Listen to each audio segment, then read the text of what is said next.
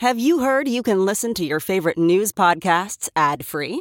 Good news! With Amazon Music, you have access to the largest catalog of ad-free top podcasts included with your Prime membership. To start listening, download the Amazon Music app for free or go to amazon.com/ad-free news podcasts. That's amazon.com/ad-free news podcasts to catch up on the latest episodes without the ads.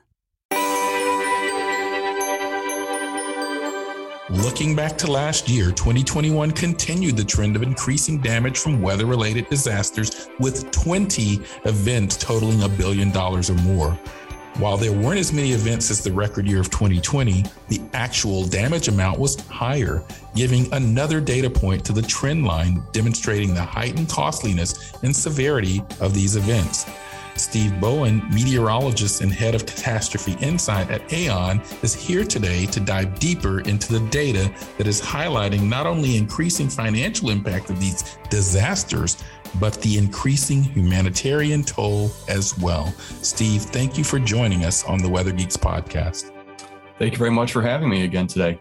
Yeah, you've been around the block here on the Weather Geeks podcast. We love to bring people back that have really insightful comments and thoughtfulness. Now, just right off the gate, did I pronounce your company correctly? Because I want to make sure I get that right. It is. Yeah, I work for Aon. I'm the head of catastrophe insights, and we're a global professional services firm, if we're being official in terms of what we actually do. Absolutely. And I want to dive into that. But before we do that, remind our listeners of how you became a weather geek. Sure. So my story begins back when I was a kid. It's not overly unique to most meteorologists. I was 7 or 8 years old, living in South Bend, Indiana, and we had a weak tornado touch down, go through our neighborhood, did quite a bit of damage. And I was just fascinated by the power of Mother Nature. And that fascination has stuck with me to this day. It's taken me initially through a career in television before I hopped into the role here at Aon in 2007. And so it's really a dream to be able to live and do my passion on a daily basis. And let me give you a little of Steve's background before we dive into the conversation. He has a master's degree in business analytics from the University of Notre Dame. And you heard him say he grew up in South Bend. I've actually been to South Bend. I came to the University of Georgia Notre Dame game a few years ago, so I had a chance to spend some time there. He has a bachelor's degree from my alma mater in meteorology, Florida State University. So go Noles. We've had a string of Florida State alum on the show. I promise listeners we don't have a Florida State bias, but in the last couple of weeks, we've had some Florida State guests. He was a weather producer and meteorologist at WFTS Tampa and is now the managing director, head of catastrophe insight at Aon. And he's been in that role for quite a while, actually, 2007 to the present. So you kind of hinted at this a little bit, but before we get into sort of the weather and climate cost things, I want to know a little bit more about Aon. So just give the Reader's Digest elevator speech on your company. Sure. So Aon is a massive global company that does a whole bunch of different things around insurance, consulting, health, retirement, really a whole bunch of different avenues. My specific area is really focusing on helping clients better understand risk as we continue to see the costs of natural hazards and climate change take on more importance, especially on the regulatory side. Governments and other types of financial institutions are really pressing companies to start showing how they're taking these increased loss costs into accounts.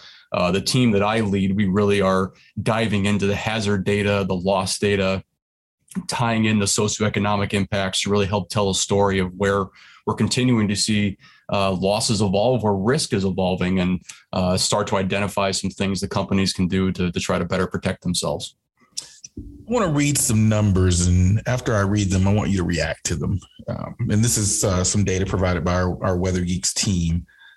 There were a total of $343 billion in economic losses in 2021, $329 billion of which resulted from weather, climate-related events, making last year the third costliest year on record.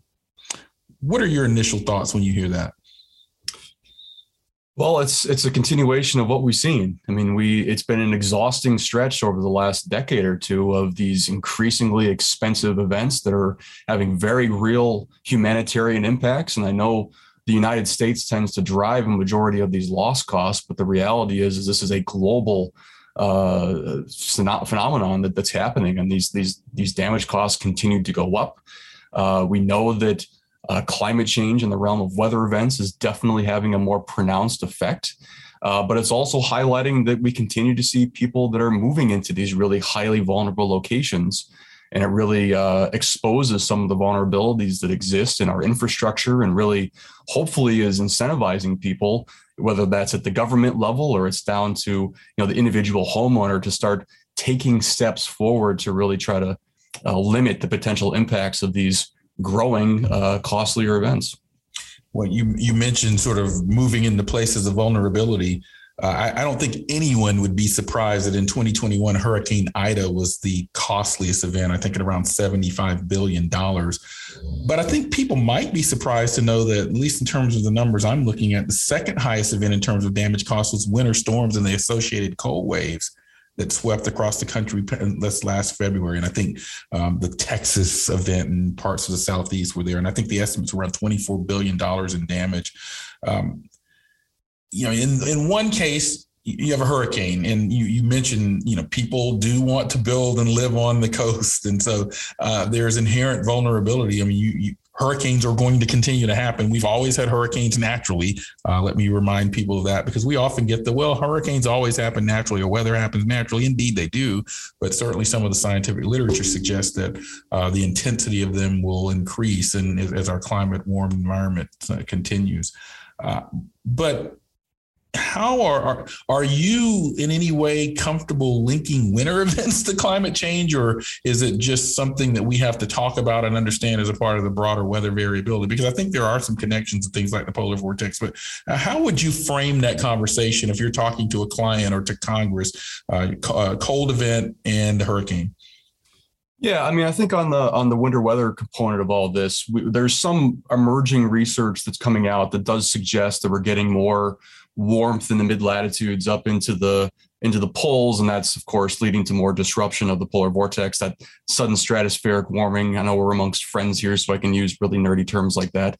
And that disruption will lead to more of those instances of the pieces of the polar vortex dropping down to the south.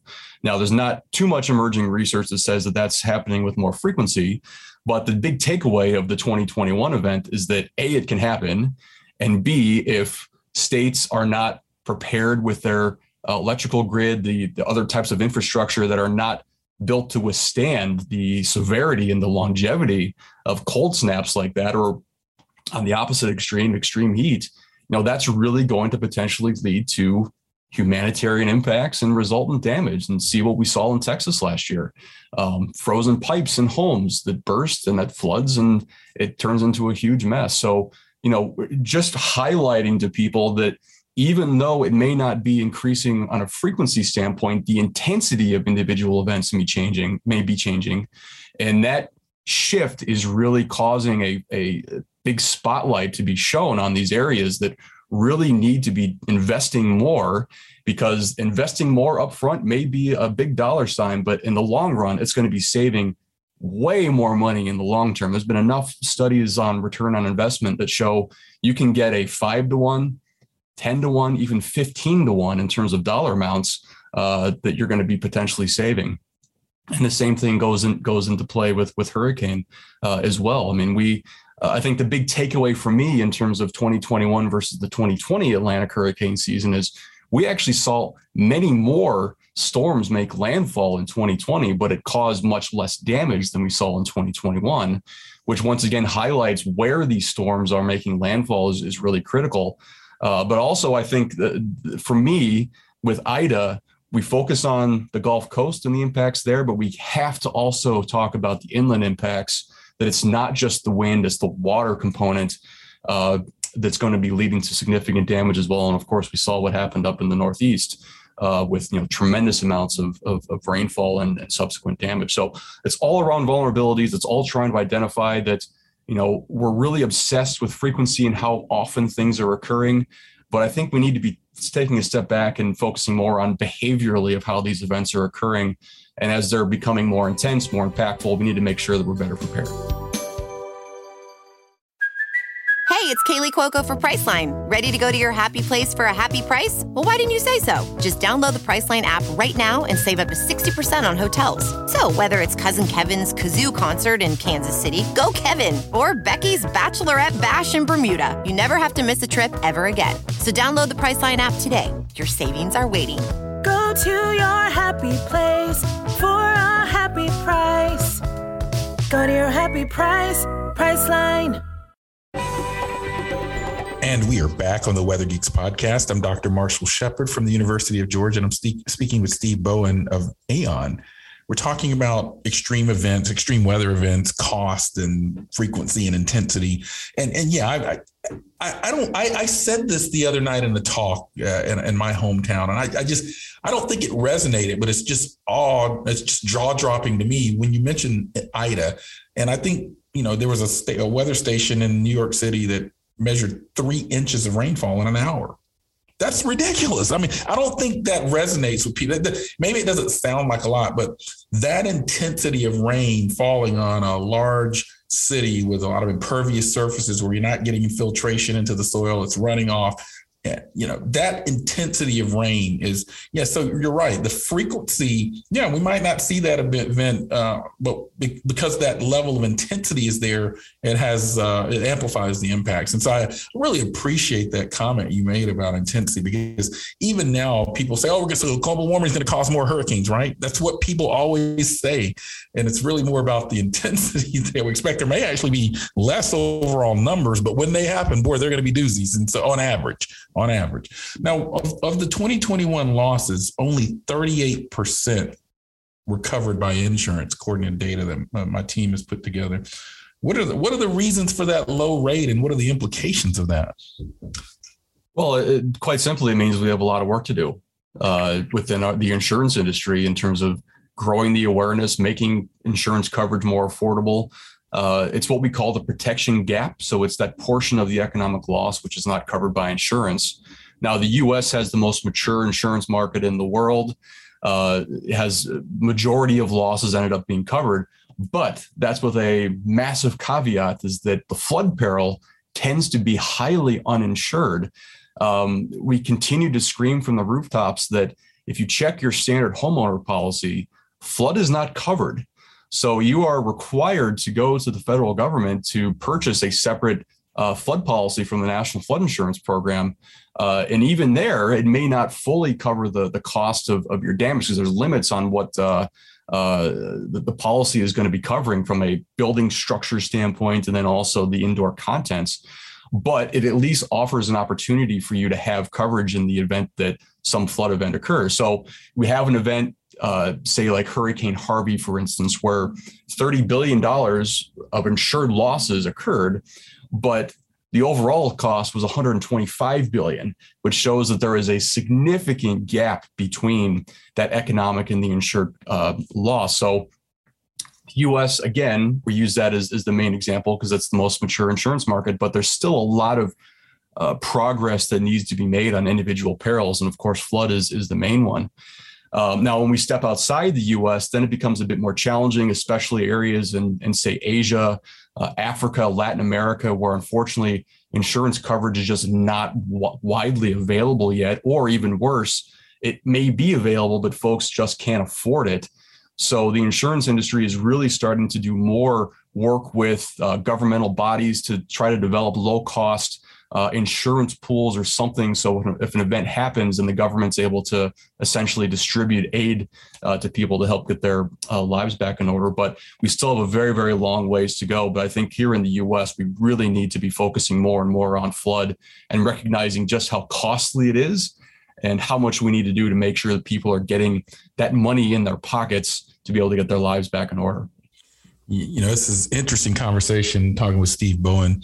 You know, in an episode that I taped earlier this morning with Dave Hondula, Arizona State, and actually the city of Phoenix's first heat officer, we were talking about the unsung nature of heat.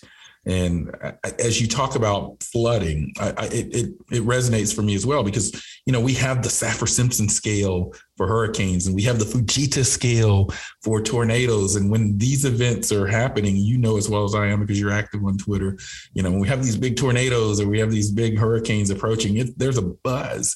I think floods sometimes fall into that category with heat, in that, there's no sort of identifiable named index or scale.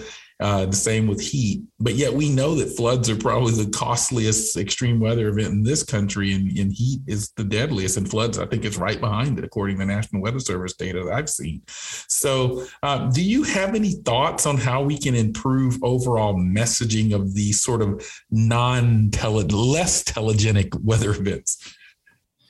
Yeah, I mean, you're hitting on a really important topic, one that's really near and dear to my heart. And I try to promote this on Twitter a lot, is around the communication of risk. And we need to be doing a lot better of simplifying messaging and making sure that people are, in the general public, are understanding the risk. And I've done a lot of post-damage surveys. And the number one thing I hear from people is, I had no idea my house could flood. I had no idea my house could burn down. I had no idea that I was potentially at risk of being hit by a tornado. And as a scientist, it's really surprising to hear that, because it's like, well, you live in a floodplain, you live in the forest, you live in the Central Plains where we would expect tornadic activity. But that just shows that we have a massive knowledge gap at the individual homeowner level that we need to be bridging more. So in terms of flood specifically, I think a lot of it has to do with mapping and making tools available that people can actually type in their address and be able to see what a specific scenario may look like in terms of flood and how that could potentially inundate their home. And if they see that and they start, translating that into dollars, then people may be a bit more incentivized to be able to start taking steps to do that. Now, the big challenge, of course, and especially this is when we bring in the climate change effect, where if heavier precipitation events are going to be occurring, we know that, unfortunately, the most vulnerable people are at the highest risk of climate. And so what do we do with those folks that may not be able to afford a specific policy or any type of, home improvements that they need to be making? So this is where I think we need to see more of this public-private partnerships to make sure that there's enough funding being made available for these really vulnerable communities, and working at the local level with emergency managers who know their areas better than anybody else. So I think that a lot of it's just around the messaging, making funds available, using mapping that's really detailed, because we have some population centers, say, especially in Texas, where we're seeing just explosive population growth and land use changes. And as we know with water, it's always going to find the path of least resistance. So what was on a map 10 years ago is going to look nothing like it's going to today, because water flows are going to be changing. So a lot of this is just around communication and trying to work together to make sure we're hitting not just the people that can afford it, but also the people that have less means, that they're also receiving the same potential access to funds to protect themselves. I mean, I have a question for you, just off of what you just said. You're in the private sector. I'm in academia, and we also have the federal sector as well. And then you have organizations like the AMS, NWA. Whose responsibility is it to, because I agree with you. And I mean, Steve, by the way, is one of the best follows out there, and we'll get his Twitter handle a bit later. But you and I, and a lot of us, talk about these things, and we know what's needed, but how do we get there? I mean, what, in your opinion, who needs to take ownership? Is it National Weather Service? Is it some nonprofit? Is it a TV station? Is it a company? Who needs to do this? I think it's everybody. I think we all have a stake, to be honest with you. I mean, I have lost count of how many times I've spoken to an academic group or another private sector group or the federal government, and no one seems to know what everybody else is doing. And I think we need to be making sure that we're all aware and sitting down at the table collectively and figuring this out. I know NOAA, back in 2011, they started the Weather Ready Nation initiative, which has been fabulous in terms of making sure that people on their phones are getting access to these critical warnings. But I think we need to be doing a lot more. And there's so much great work being done, not just in the private sector, of course, academia, government, we need to be talking together to try to figure this thing out. So I'm not going to specifically pinpoint one group in terms of who should be taking ownership. Smart man. Yeah, I've done this enough to know not to stick my foot in my mouth, but I would say that we really do need to be working together. And I think there's a lot that's being done. I will say, just to quickly mention that in the private sector, we have started engaging with academics. We have a very public collaboration with Columbia University, working with Dr. Adam Sobel, Chi-Ying Lee, Susanna Camargo, Michael Tippett, a lot of the fantastic folks there to really focus on tropical cyclone risk. So it's really exciting to be able to do more and more of this type of engagement. I think that we need to be doing more of that, not just between the private sector and academia, but also with academia and government and emergency managers and all these other really important parts of the puzzle. I want to really echo and sort of amplify that, because though I host, many of you that are listening know me as the host of Weather Geeks. I mean, I'm a card-carrying professor and scientist at the University of Georgia. And one of the sort of traditional ways that research is and partnership happens primarily been through federal agencies and academia. So I'm really excited to hear about that partnership with academia and the private sector, because I think in many ways, the private sector has your ear closer to the ground and sort of knows what's needed.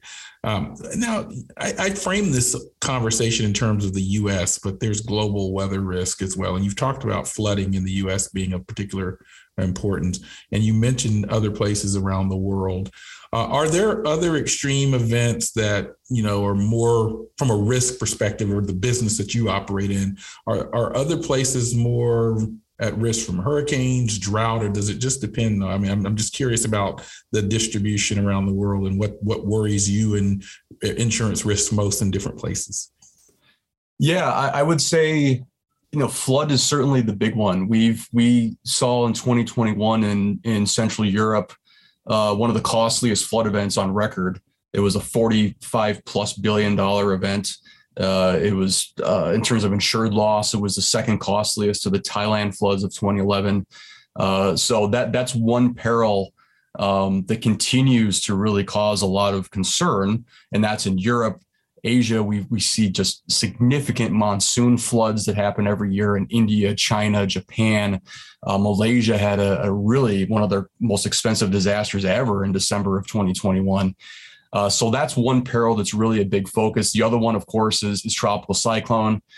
We've continued to see in the last 4 to 5 years very intense typhoon activity. Now, this is another great discussion around frequency. We haven't seen actually a really explosive year of Western Pacific typhoon activity, but the storms that are developing have just been phenomenally powerful and just explosive rapid intensification.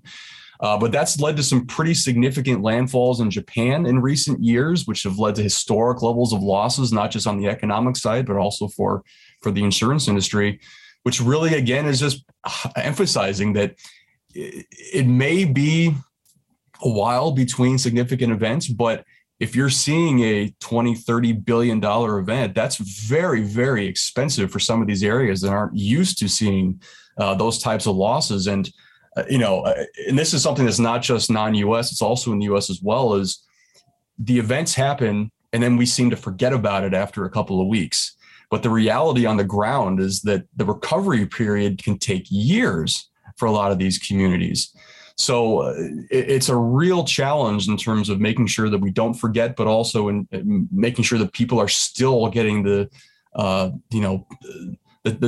type of coverage and the amount of money and just really the attention they need to be able to continue to push forward. So I would say flood and tropical cyclone are the two big ones. If we're talking expanding beyond weather events, then I would also say earthquake. That's another really, really big peril that we're always, a second away from a fault going under a really massive metropolitan area. So really, we're always on the lookout for everything, because Mother Nature these days just seems like she's pretty upset and pretty relentless. Yeah, you just made me think about this, because I know we had one recently with the big underwater volcanic eruption. Where does tsunami? Tsunami is not a weather phenomenon, although, believe it or not, as a meteorologist, I'm sure you get this. People ask me about them all of the time, and I said they're in the ocean and they're more oceanographic and geologic. But are tsunamis increasingly a part of your risk portfolio? Yeah, I mean, absolutely. I mean, especially after the Tohoku event in Japan in 2011, that set such a massive bar that really showed that tsunami risk is very real and can be very expensive. Yeah. And one that we continue to focus on a lot is actually up in Cascadia around Seattle and Vancouver. And most people don't realize that there is a greater potential of a much stronger magnitude earthquake occurring off the coast of Seattle than there is down in Southern California, for instance.